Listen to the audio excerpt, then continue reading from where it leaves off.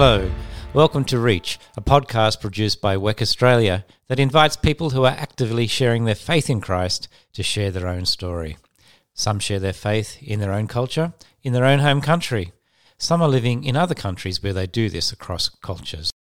I'm your host, Richard Jenner, and with me today we have Linda Whitehouse. Now, Linda lives in Sydney, Australia, and serves with the Sydney Refugee Team. But she has also much experience serving refugees in other nations such as Austria. Hello, Linda. Oh, hi, Richard. It's wonderful to have you here today. Now, the first thing I'd like to hear from you is how you got involved with the Sydney Refugee Team. So I got involved with the Sydney Refugee Team back in 2012.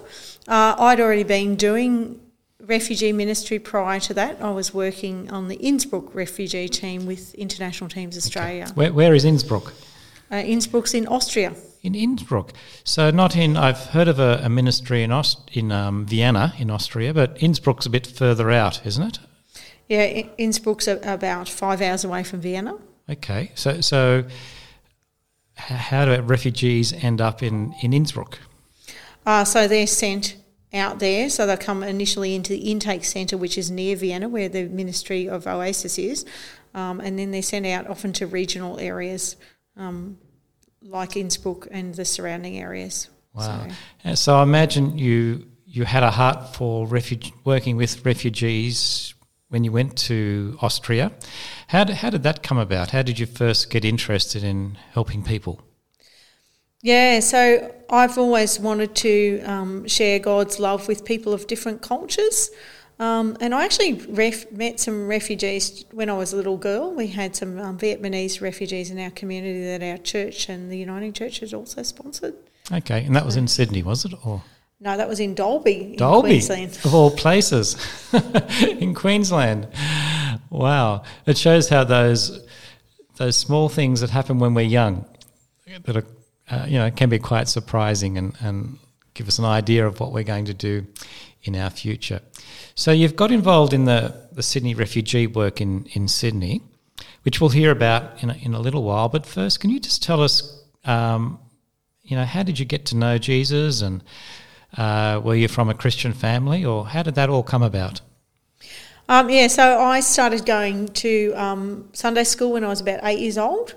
So my mum was already a Christian, and there's 5 kids in my family. I'm the eldest, and so we started going there then. And I became a Christian shortly after that, just reading the Bible at home with some Bible reading notes that my Sunday school teacher had given to me. Wow. Okay. Oh, that's awesome. So how did you end up? What happened after that? Did you leave school and go to university and somehow end up in Sydney, or what was your path after that? My path was a little bit complicated. I actually had wanted to do mission work probably since when I was in high school, but for some reason I thought that like all missionaries were teachers. So I actually started studying teaching, and I didn't have a particularly successful teaching career. But I then decided I still wanted to do mission, and ended up investigating some different missions, and found the refugee ministry, and that seemed to be the best fit at the time that I went overseas. So I went to Bible College in 2003, 2004. Okay, where was that? Where? Yeah. I went to Bible College of Queensland in Brisbane. BCQ. Yeah. Great place. So it's now called... It's got another name. Brisbane Look it up. School of Theology. Yeah, often places change their names, but still a great place. Yeah. And so after that, you went to Austria? September 2005, I went to language school in Germany and then to Austria. Okay, so you've got a lot of experience then, haven't you? That's that's amazing. So now you've brought all your life lessons and experience back to Sydney, and you've been working here for quite a while. But for people like me, it's really hard to understand how what you do during the day. How do you actually, spend your time in your ministry? What's a typical day look like to you? Is there a typical day? No, there's not really a typical day, because each day looks a little bit different. Probably there's a typical week Yes. In the sense that so Monday's usually a day that I can either do some admin or some visiting to a refugee or asylum seeker. And then Tuesdays we normally have our team meetings. Again, like in the afternoon, chance to visit. So visiting refugees and asylum seekers and sharing the hope of Christ with them is the key of the ministry, and that's probably how I spend most of my time. But I'm also the connections coordinator, or some people might say volunteer coordinator for the time. So some of my time's also liaising with people from churches and so coordinating others to help. Yes, that's right. So you're probably like most. You love visiting people. Yes. And but you've got to do all this admin work as well. Yes, yeah. So and we part of our practical ministry is distributing food. So that's something else that some of the visiting on Wednesdays and Thursdays for me incorporates delivering food, groceries that is, to people. Okay. Yeah. Okay. And how do those people? How do you first connect with them? How do they find out about people like the Sydney refugee team, and they can actually get help? Yeah, so often they find out about it from other refugees, so friends or family. Some of them find out from other organisations. Sometimes we find out from volunteers. So we've got one particular volunteer who can speak Arabic. Okay. She introduces us to a lot of people, and sometimes from people from churches and people have moved to the area. They know people and give you a call or them a call and connect you. So it sounds like a big network. Yes, it is. Because I know it's not just you doing the work. You have a team of volunteers. Now you've got a special name for them. Is that right? So we have two kinds of volunteers. We have helper volunteers. Yes.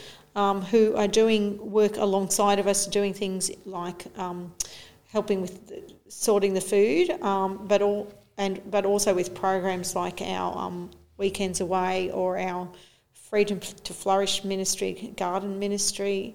So they're the practical ministry. people. So they're people doing things with us, yes. And then there's our companions, and sometimes they're also doing those things too, but our companions are specifically visiting people in their homes and helping them to settle into Australia and sharing the hope of Christ with them.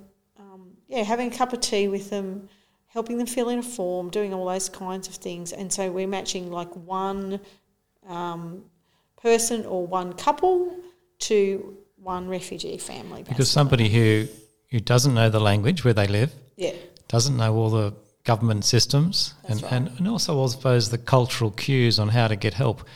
It can be a real struggle. Yes. Yeah. It can. Yeah. No, that's awesome. So I love the fact that you call yourselves the Sydney Refugee Team, because you're not doing this alone, and you've got a role within your team. How is it working in the Sydney Refugee Team? How many people actually are in that team? So there's 9. 9 of you who are fairly full-time? Well, really, only Carl is completely full-time. Caroline and myself are probably close to full-time. The others have other responsibilities. I think some of them either work in ministry or with churches. other part-time jobs. Yep. So. But it just shows, doesn't it, that people often think I can't do that because I've got a far too busy life. I have a part-time job, or I'll do this and that. But so that's the team itself. But we also that's not including the all the companions, and most of them actually do have either full-time jobs or study. Yep. There's a few retired, but even they've got other responsibilities. Okay. Yep. So here's a hard question. What do you see as the greatest need for refugees coming to Australia? Richard, what you see as the greatest need for anyone really is to know the hope of Christ. Yeah. That said, we need to remember that there are practical needs that people need met, and that will show them the hope that Christ brings. So people need people to fill the void of loneliness. So they're missing family and friends from overseas. They're needing people to help them to negotiate the system, as you said, to be able to fill in the forms. They need to be able to learn English and learn the culture. So many things. And, there's so many things, really. And also, the financial pressure, because there's, even for people that are well off, they've often lost their value of their education, their qualifications are not accepted. So the qualifications they had back in their own country don't work here. So they've got to re-qualify or just change jobs. Yeah, that's right. So, and that must be disheartening, I can imagine. It can be, so, Very humbling, you are. Yeah. So, God's at work. I can see that. Can you think of a story, perhaps, of how you've seen God at work, or a story of hope that you've seen amongst your work with refugees? There's probably a few stories. Yep. But I guess one of them for me would be one of my friends who came from Pakistan, and she's now a citizen, but I've seen her really grow in her faith. So she had a Catholic background, but she's really grown and was able to share with kids when she was talking to kids at a Christian school about how God's helped her through the whole process, and life has been very difficult for her at times, financially and in other circumstances. But then I also see things that are still developing stories of hope, like my Muslim Afghan friends who have come to playgroup and then come to a course at a church. Those are things that so just sometimes it's little things, sometimes it's big things. So, yeah, that's wonderful. So if I was living in, or anywhere really, and I have refugees as neighbours or friends, what advice could you give to people about how to start helping them or getting to know them? What you got any tips for us? One thing is that hospitality is really important. So I've enjoyed the hospitality of a lot of my refugee friends. Most of them can cook a lot better than I can, and they really enjoy to be able to do that. But they also appreciate being invited to people's homes too. Just reach out and share in a simple way, share a meal, just be a friend like you would, go out for coffee, like you would with any other friend. But, be sensitive to and aware of things like touch, because touching someone, for example, of the opposite gender can be a real taboo for people, even shaking hands. So be careful in your greetings and how you reach out to people. That's one of the things, yes, definitely to be wary of. And I know in your training, when you help people become companions, yes. You teach that a lot. Yes, this whole idea of hospitality is fascinating, isn't it? That I think sometimes we feel like we can't reach out to our neighbours because they're culturally different, but they really do appreciate it when we invite them for a meal or even if you have fruit round, or even if you have a plate of fruit, plate of nuts, and a pot of tea. Yeah, they're not going to think we're crazy, are they? That's a basic thing. A lot of them never invited into an Australian home, so that's a great opportunity. And they're right here on our doorstep. We don't have to go to Afghanistan or Iraq or Iran or Syria to share the gospel, and those are great things to do, but they're difficult. We've got those people from those countries right here, and we can do it. It's so easy, really. Yeah, and it's very natural for them. I can imagine if you went to their country, you'd be shown hospitality just if you were just randomly walking down the street or appeared lost. You'd be helped. Yes, I expect so. Yeah, but it's a huge part of their many cultures' value systems. It is a little bit, I think, of Western peoples, but not as much. It's something that we can learn. Do you have any refugees that are helping you, who are in your team, or? We do actually have a couple of refugees who've helped us. So we have one couple from Egypt who've been helping us, and they've never actually accepted help from us. And then we've got some others who've helped us in different ways, who we've also offered help to. So we've had, for example, had one couple who had their own bakery, so they gave us bread for other refugees. I've also got some other Iranian Christian friends who, like when I was sick, the wife sent a meal around for me. So that's not helping the team generally. Yes. That was just for me personally. And we've got some who step in and help with like translating and things, so from different cultures. So yeah, we've had different people who are Yep. different things. Yep, different people helping. Now, SRT doesn't do this alone. You partner with churches as well. Yes, we do. We partner with churches and with individuals within churches. So we've got some what they call church hubs happening now with a few different churches. That's fairly new.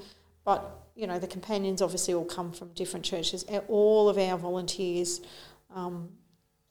have to be followers of Jesus. So they're working because they're representing yep. us, yeah. Yep. So that's true. So if a church wanted to get involved and become a hub, they could contact you? sure, or if someone just wants to be a helper or a companion, yep. they can also contact us. We'll be running some more. I can imagine the benefit to the church, actually. Like you're creating some values about just reaching out and helping people, getting people to look outward. Obviously, like we're supported in other ways by the churches too, by people giving donations and things and supporting the team financially and by prayer and different ways too. So Yep, that's fantastic. Now, I'm going to ask you for a scripture. Have you got a scripture you can share with us? And you actually read this to me before, and I went, "Wow, it's a really good scripture." So I'm going to share from Deuteronomy chapter 10, verses 17 through to 19. Okay. So it's fairly long, but it's one that we share in our It's not that long. Our training as well. Okay. For the Lord your God is God of gods and Lord of lords, the great God, mighty and awesome, who shows no partiality and accepts no bribes. He defends the cause of the fatherless and the widow and loves the foreigner residing among you, giving them food and clothing. And you are to love those who are foreigners, for you yourselves were foreigners in Egypt. Oh, it's wonderful, isn't it? It really does. It just speaks of the whole heart of your team, I think, and your heart as well. Is there anything? The heart of God, most of all. Oh, the heart of God, but I think we're called to have the heart of God, aren't we? Yes. And the heart of Christ. He reached down to us, so we're called to reach out. It's just, it's not an option, is it? In word and deed. In word and deed, it's not an option. Any last words of advice for us? Somebody who's thinking about getting involved in a ministry like yours, or just? It can be a bit scary, I guess, for sometimes, but just to remember that refugees and asylum seekers are just people like you. They've just had different experiences of life, and they can bring you a lot of joy too, and you can offer them some hope and comfort. And that when you bring your presence into their life, you're also bringing the presence of Jesus. That's pretty good advice. Thanks, Linda, for sharing with us today. And I really pray a big blessing on you and your ministry. Just thank you very much. Yeah, thanks, Richard. Thank you for listening to the Reach podcast. For more information or to contact us, go to wec.com.au. God bless and goodbye.